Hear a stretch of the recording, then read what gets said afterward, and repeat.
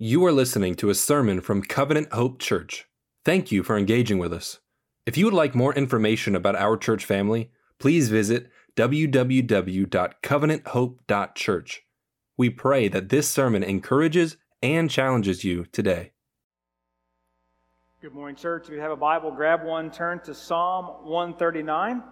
Yes, my name is Cody. I'm one of the pastors here and have the opportunity to open up the scriptures for us regularly and love to do so. We're going to continue in our series, Summer in the Psalms, in which we've picked 11 Psalms to walk through together and know who God is, but also know deeply who we are. So if you don't have a Bible, you can grab one in front of you. There's a black one, and you can turn to page 548 and follow along with us. If you are not a Christian today, this is an opportunity for us and for you to see what we believe. And we come to God's Word every week. We preach through books of the Bible because we want to know what God has to say. And so we're going to continue there in Psalm 139, this beautiful psalm, together this morning.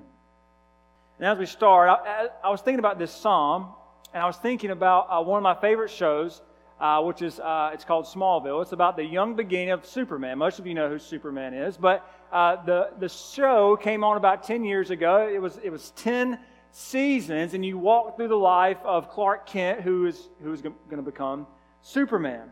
But he doesn't have all of his powers. He's dealing with this idea of believing in himself. And the last season, it's been out for 10 years. I'm going to spoil it for you. So the enemy comes in the last few episodes, and Clark Kent is still wrestling with who he is. Is he going to be the superhero that everyone thinks he is? Is he going to be Superman?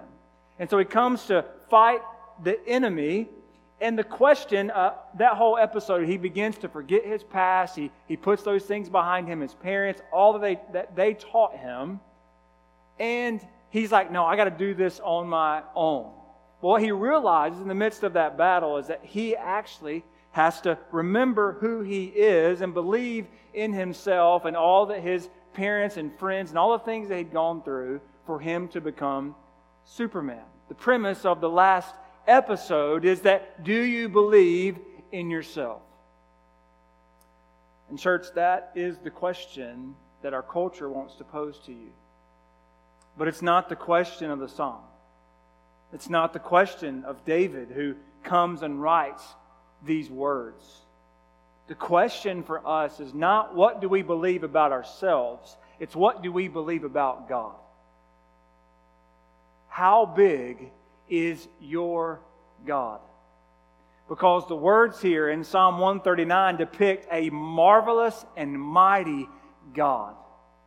And when we understand that God, then and only then can we rightly understand who we are. So how big is your God? What do you believe about Him?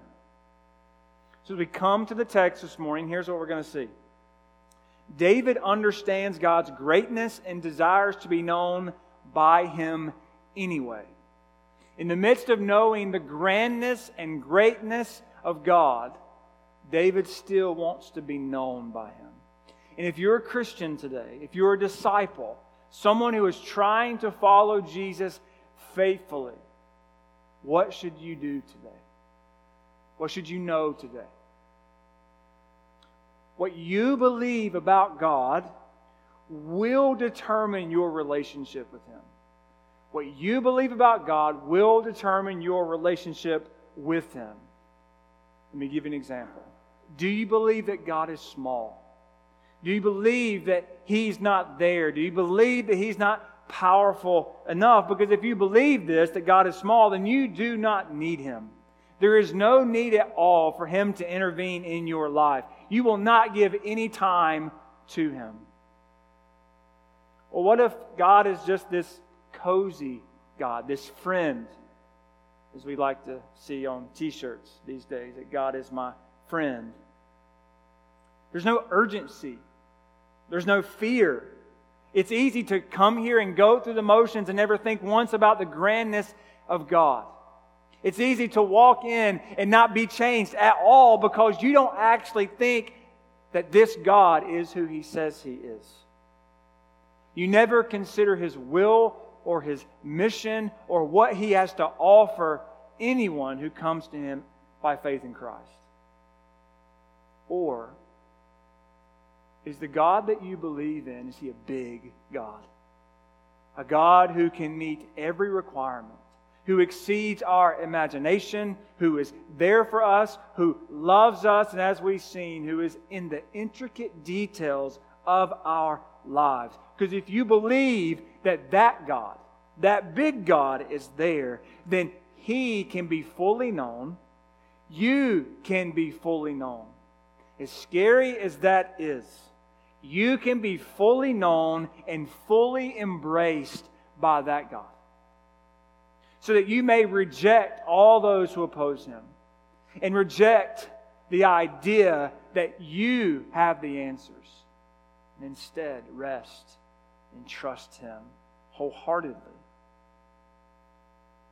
This psalm, as we've heard read to us, and even as I start this morning, it is beautiful and grand and marvelous. It's deep, but it's also extremely personal. So as we read through this psalm together, as we walk through God's Word, I want to show you 4 big ideas about God, and then what that means for us. 4 big ideas about God, and then what that means for us. So, number 1, the first big idea. The Lord knows everything. Look there at verse 1. Lord, you have searched me and known me. David begins with what God has done. God has searched him, and because of this, he knows him. God's knowledge is personal and active. They have a relationship. And in fact, the entirety of the psalm rests on the fact that this God is the God who knows David. With the beauty of these words and of this psalm, it can be tempting to look just at how big and beautiful He is. We can only keep it up here in our minds and it be about knowledge. It could be tempting to look at how big and powerful He is, but never be in a relationship with Him. May what we believe about God drive us like David, to be known and to be searched and still be loved. And this knowledge, it's almost relentless as we see here in these verses. Notice the actions. If you just skim through the actions that God takes, that He knows He's there. Right? And God is not up in heaven on a walkie-talkie with some of His angels. Like, hey, how's Cody doing today? Hey, what's going on? Right? That's not what He's doing. He is active. He knows. He's not sitting back and watching a 46-inch flat screen TV. No, He knows what's happening. He's intimately involved in the details. God knows everything. And He even knows what you are doing. He knows what you do. Look there at verse 2. You know when I sit down and when I stand up. You understand my thoughts from far away. You observe my travels and my rest. You are aware of all my ways. As David makes his point that God knows everything, including where David is, he does this through using 2 opposites to make his point. Right? Like sitting down and rising. Now, instead of describing who God is in big theological terms, David provides a vivid imagery to capture our minds, but also our hearts. The act of God knowing is described 7 times in the psalm, which reinforces God's ability, but also the relationship by which David has with Him. God knows because God observes. He searches. He examines. He has examined David, and therefore He fully knows him. None of these descriptions, though, imply a hostility.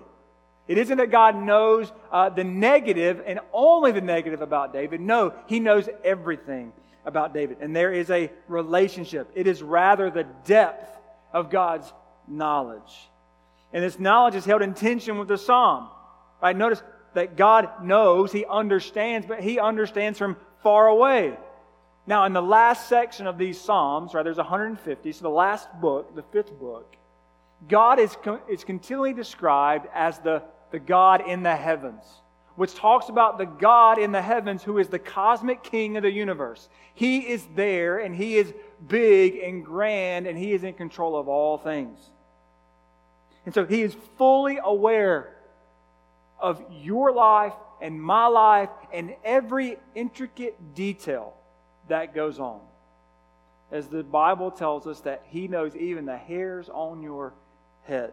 He may be sitting in His throne, He may be watching over the entire universe, but He knows exactly what you are doing, even in this moment. God knows where we are, He knows where we're going, and what's going to happen to us.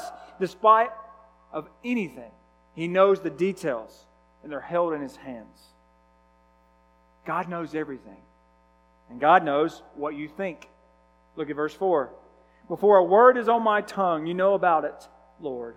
You have encircled me and you have placed your hand upon me. David explains that even before our brains can tell our mouths to speak, God knows what's on our minds. And in fact, God knows our minds more closely than we even know them. When I was younger, especially in middle school, 6th grade, I would talk all the time. My teacher would move me around. So for you teachers in the room, I'm sorry. I was the kid that you could not stop talking. It didn't matter if you moved me beside the kid that never talked. I would have him talking by the end of class. And so they would move me around, and eventually I got to a place where she put me up front. Dear Miss Lockie, she's wonderful. And she put me up front in the cubicle desk. But what she didn't realize was that her desk was right there. And then I was going to talk to her even when no one else was in the room, right? So she moves me around, even in the midst of a 6th grade mind who would not stop talking, who would speak before I ever thought about it. God knows. God knows what's going on in the midst of our hearts and our minds. He knows what you think. Now, where does this lead David to? Or where does this lead him to? How does God's knowledge of His thoughts and action change David? He's awestruck. Why? Because we can't fully understand God. Look at verse 6. This wondrous knowledge is beyond me. It is lofty. I am unable to reach it. To know that God has encircled you, this is a military term.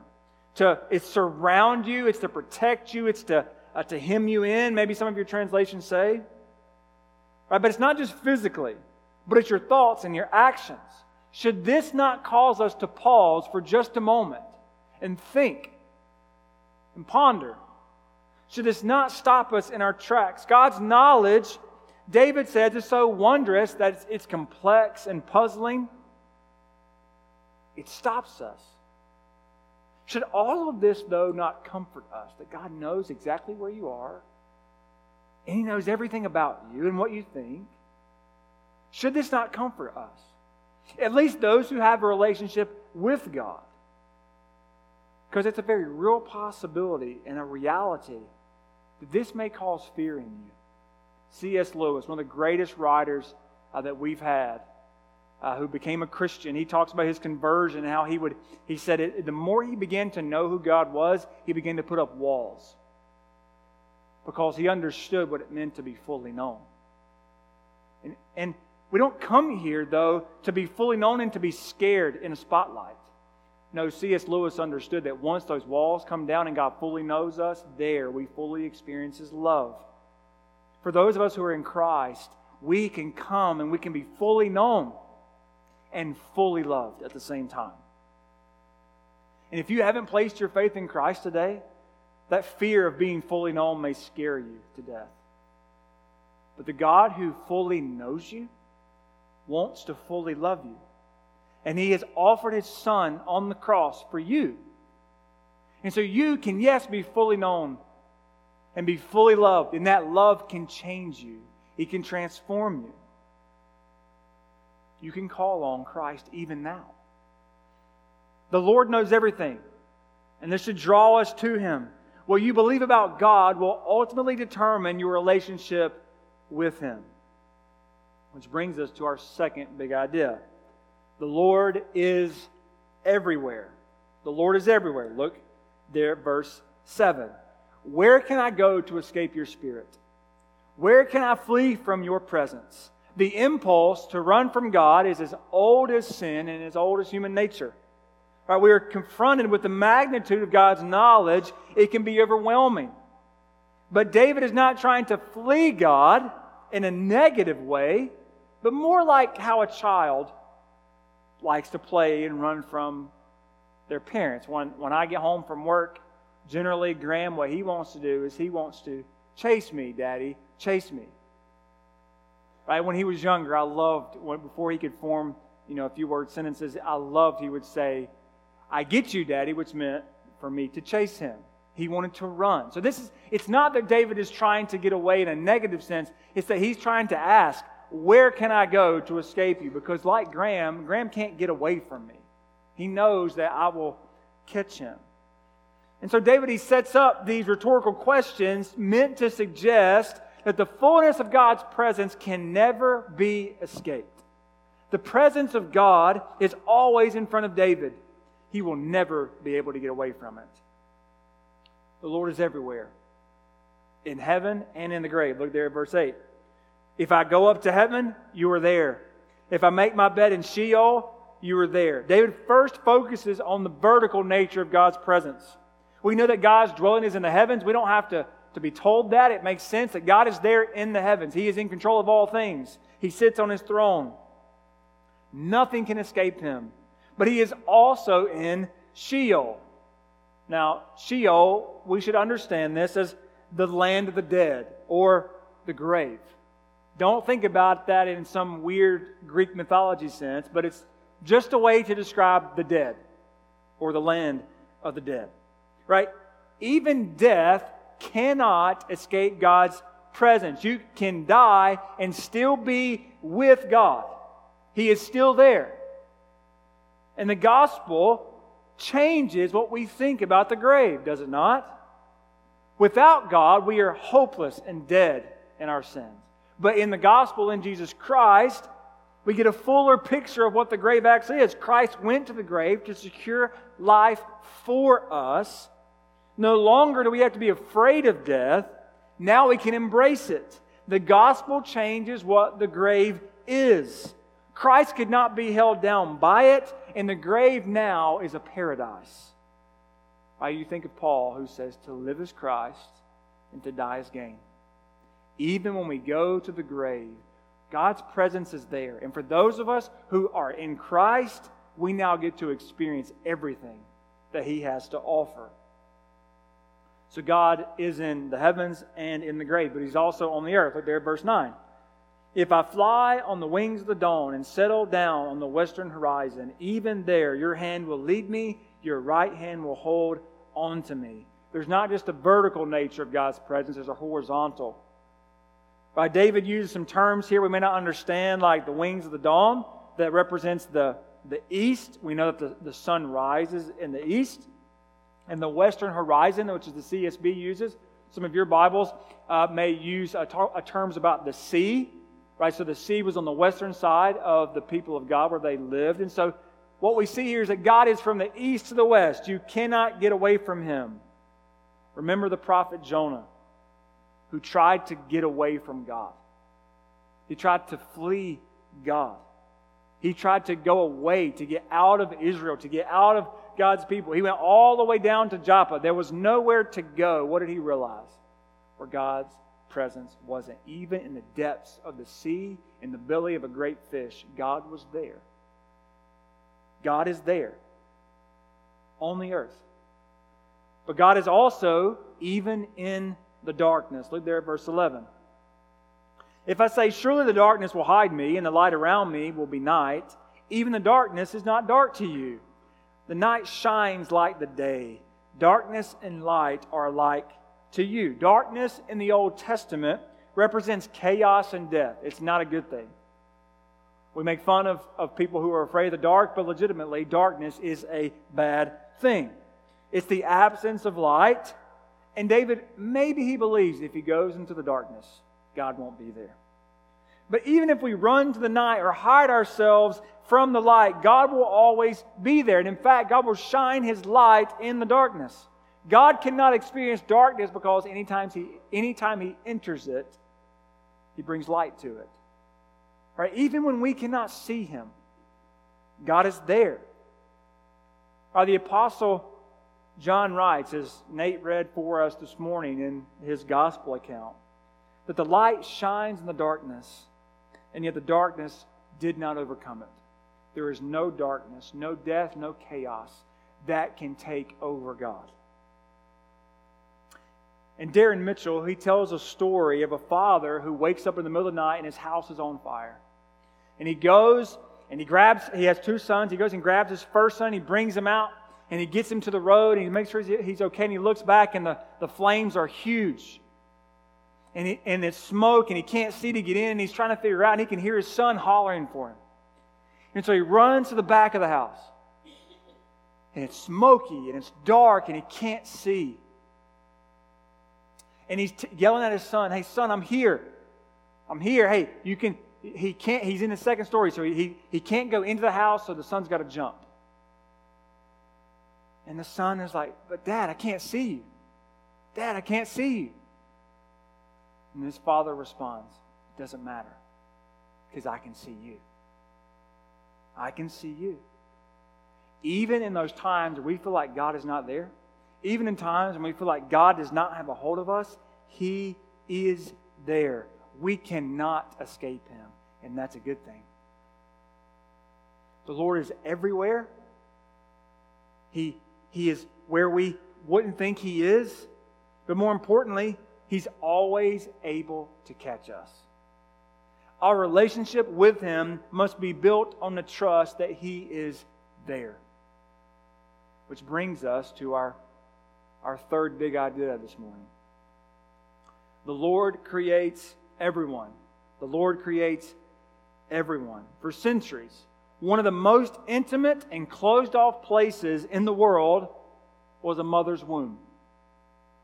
You couldn't access it. Only God could see the invisible, like the pre-born baby, and enter that inaccessible place. We know of stories where God made women who were barren to be able to have children, so God can enter into that womb. He can go there. And He is the author of every detail of our being. David's birth is not just an afterthought, but serves to buttress these first 2 ideas. Right? A deeper understanding of God's knowledge and God's presence actually helps us even understand the mystery of birth. Right? Points 1 and 2, these first 2 stanzas, they point us. David actually, he comes to this and he sees that no matter where he's been, his entire life, God has always been there, all the way back to conception, all the way back to His beginning. As the Lord creates everyone, and the Lord does so in the womb. Look there at verse 13. "For it was you who created my inward parts. You knit me together in my mother's womb." David used very specific and creative language here in these verses. First, the word created brings to mind possession. Right? God has made us. Think back all the way to Genesis chapter 1. Right? God makes Adam out of the dust of the ground. He makes Eve out of Adam's rib. Right? And then we come from Eve. God has made us, and there we belong to Him. We are God's. And then David explains in a colorful, detailed language how God created us. He says God knit us and David in the womb. This word knit is used to explain what someone does when they weave a tapestry or a quilt. Ash and I just received a quilt from one of our friends. Her mom lives in Oklahoma, and she mailed us a quilt that she had made. And it takes a lot of time and effort and detail to weave those kinds of things. This is exactly what God does in the womb. There are complex patterns, colors, and designs. There is a magnificent beauty in what and who God has made. David uses poetry to proclaim the beauty of humanity and particularly what God has done. But let me give you some scientific details that we now have that David didn't. This is the first time that I have been able to preach on the sanctity of human life since Roe v. Wade was overturned. And praise God, because 50 years of this, that this has been the norm in our country. When we come to passages like this, where we see the beautiful tapestry that is the human life, we believe that every life matters. And particularly the lives of babies in the womb. Why? Not only because David beautifully talks about it, but because we have some scientific details. Right? A baby's heart begins to beat on day 21 after conception. A baby's lungs are formed on day 26 or 27 after conception. On day 36, the baby's eyes develop their first color in the retina. And on day 40, the baby makes her first reflexive movements.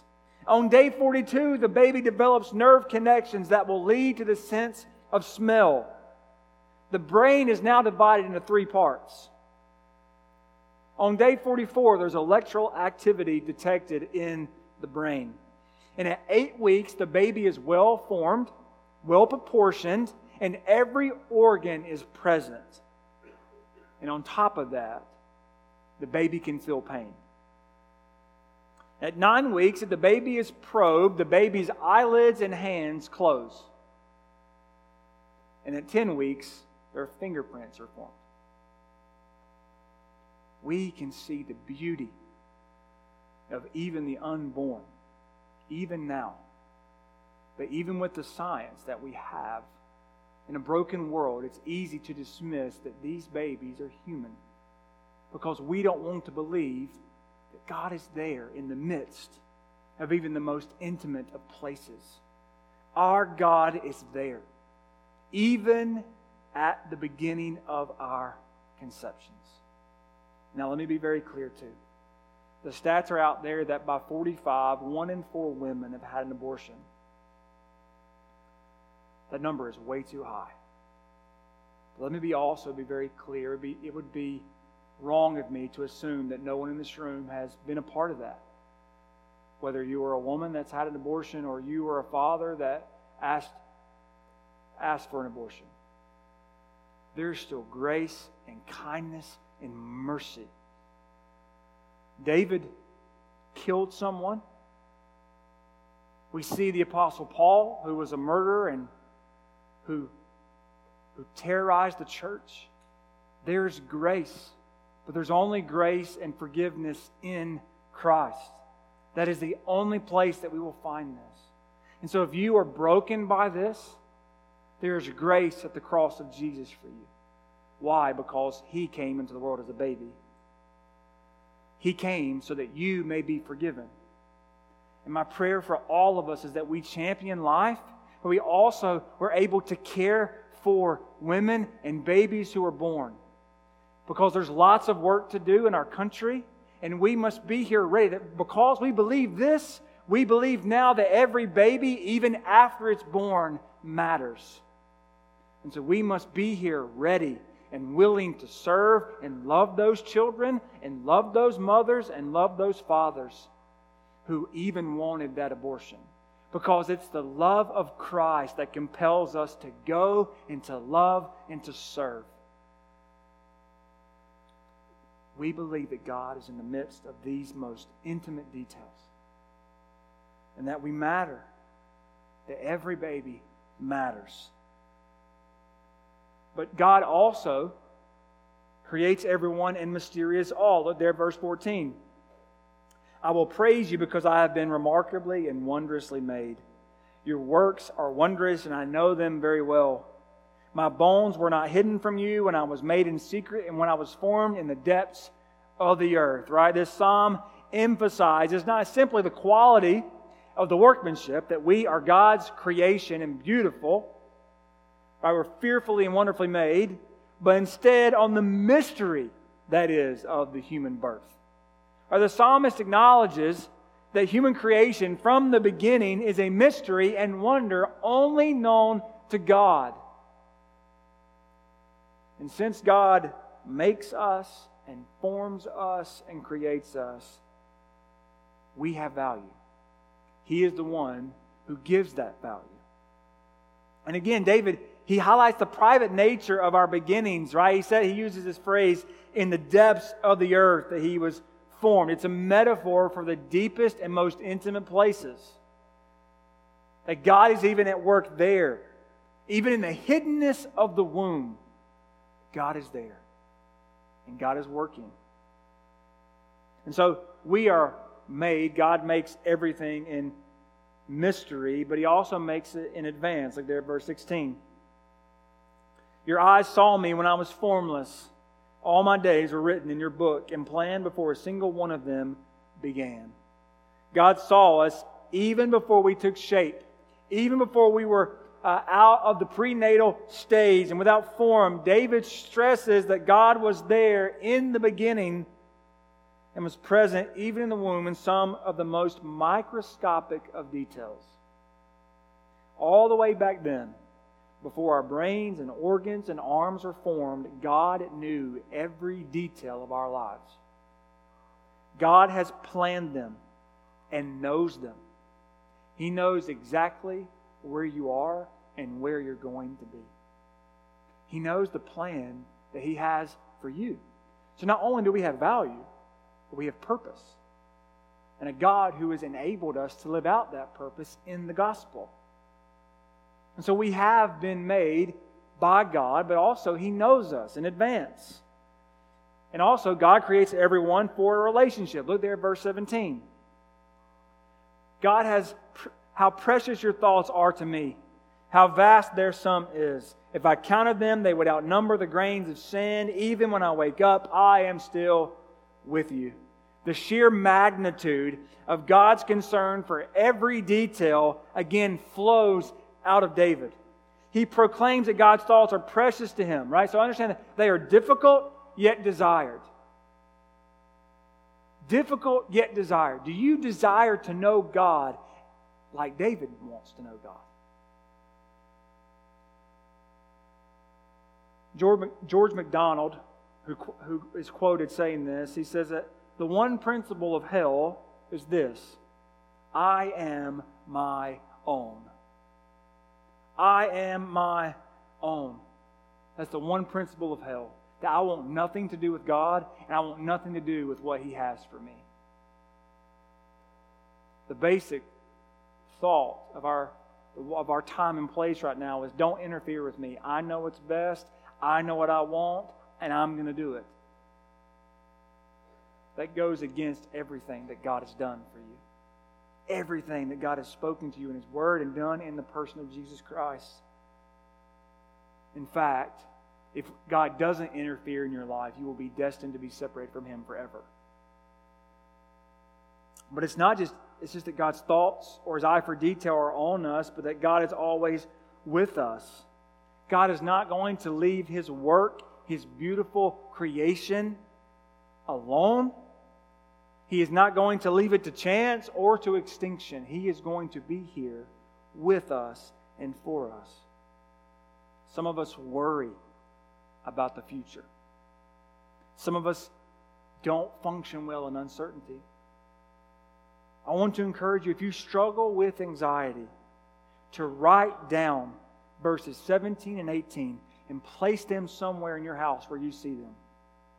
On the mirror, on the fridge.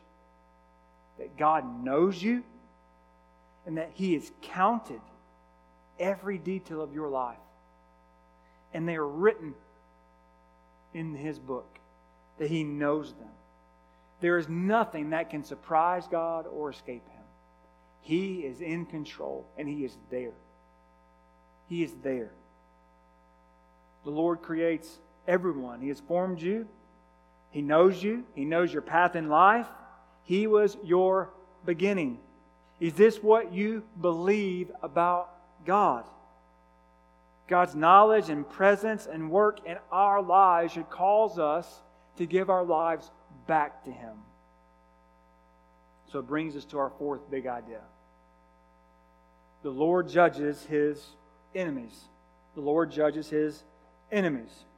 Now, understand these truths about God must be the foundation for a relationship with Him. In a fast-paced world of technology and medical advances and entertainment it can be really easy for us to forget or just think, I don't need God. Or even believe that you want Him. But this isn't true. We need Him, as David clearly shows us. We need Him to be involved in every detail of our lives. And so there's a massive shift here in this last stanza, these last 6 verses. I think this change points to a willingness to be accepted by God and to surrender to Him. But first, we're going to see that there are some people who oppose God. There are those who oppose God. Look at verse 19. God only, if only, would kill the wicked, you bloodthirsty men. Stay away from me. You invoke you deceitfully. Your enemies swear by you falsely. Lord, don't I hate those who hate you and detest those who rebel against you. I hate them with extreme hatred. I consider them my enemies. Now, it can be really easy to look at this psalm and to either, what in the world is going on? How can David pray that? Or think this is some option for legitimate hatred. Remember, this is a psalm, right, which uses hyperbolic language and uses imagery to paint the picture. They use it to get the point across. Right, these words, enemies and hate, are not spite for other people, but zeal for God. We are to be wholeheartedly committed to God. Right now, in our world, there are lots and lots of hate and anger. This is not the way of Jesus. The gospel changes our fighting spirit to love for God and our neighbor. But let me be very clear. This does not mean that we don't stand against sin or those who oppose God, because we absolutely do. Wholeheartedly loving God means that we are against what He hates, the things that He is against. 1 John tells us that we cannot have friendship with the world, but we are to be different in how we stand against God's enemies. So what does that look like? It looks like verses 23 and 24. Those verses show us that there are those who are also led by God. Look at verse 23. Search me, God, and know my heart. Test me and know my concerns. See if there is any offensive way in me. Lead me in the everlasting way. Those who are led by God desire for God to search them. Again, this could be scary. This is not a great exam. But not for those who have experienced God in Christ. Right? This examination is to see if there is any offensive way that is harmful or grievous or idolatrous way in us. Why? Because sin is never an isolated event. We know that we ultimately sin against God, but we also hurt and harm others. We must desire to be searched by God so that He can lead us to what? The everlasting way. Which brings us back to Psalm 1. That those who are with God, those who are righteous, will prosper. For those who are wicked, they will be thrown away like the grain that's not used. We know that the wicked will perish and that God will judge them, but the righteous will live forever. This is why we want to be searched, because we want God to lead us into everlasting life. David does not just attack the evil around him. He doesn't stand on a mountaintop and scream about all the evils that he faces. We cannot look at the world and be so angry and justify it's because they're sinful. Why? Because so are we. We are just as sinful. Our sin is no different.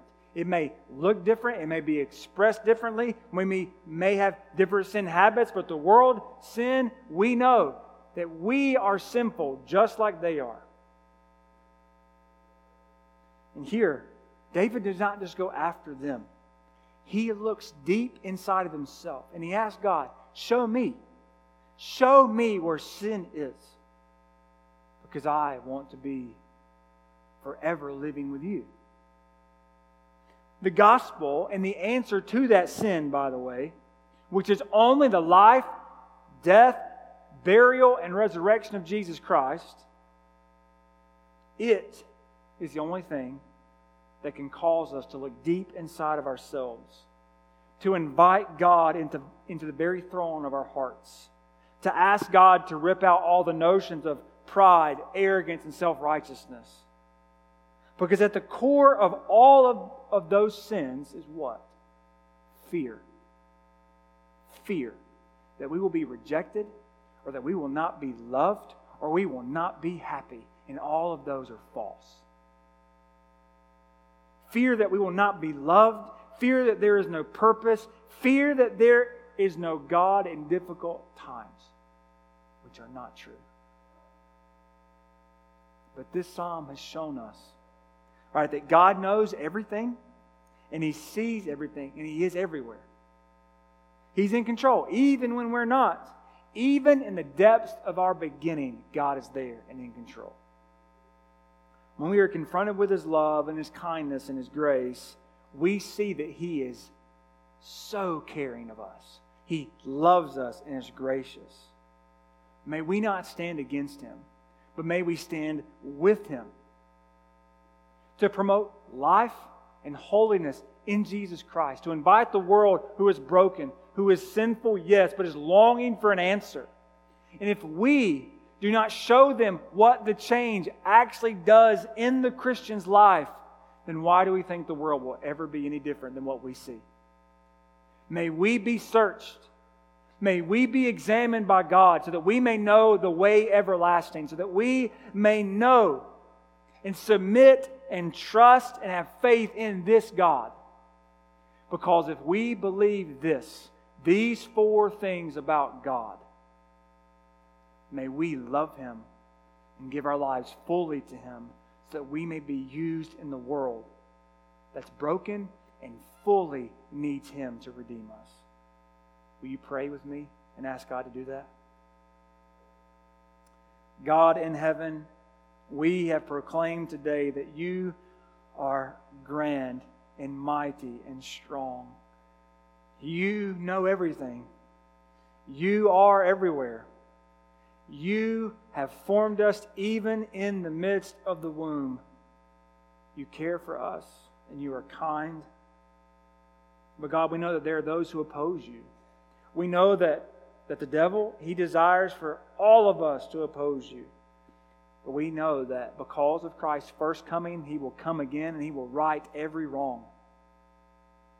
He will make everything new again. This is the gospel that we hold on to, that in Christ we can be fully known, yet fully loved and embraced. Would this gospel permeate our lives, and would it permeate our homes, and would it permeate our neighborhoods and our communities and our workplaces and our schools, so that the world experiences something different. And the world sees that this God is who He says He is. We ask that You would make us the people that display that we believe these things about You this morning, God. We ask all of them and all of these things in the name of Jesus and by the power of Your Spirit. Amen.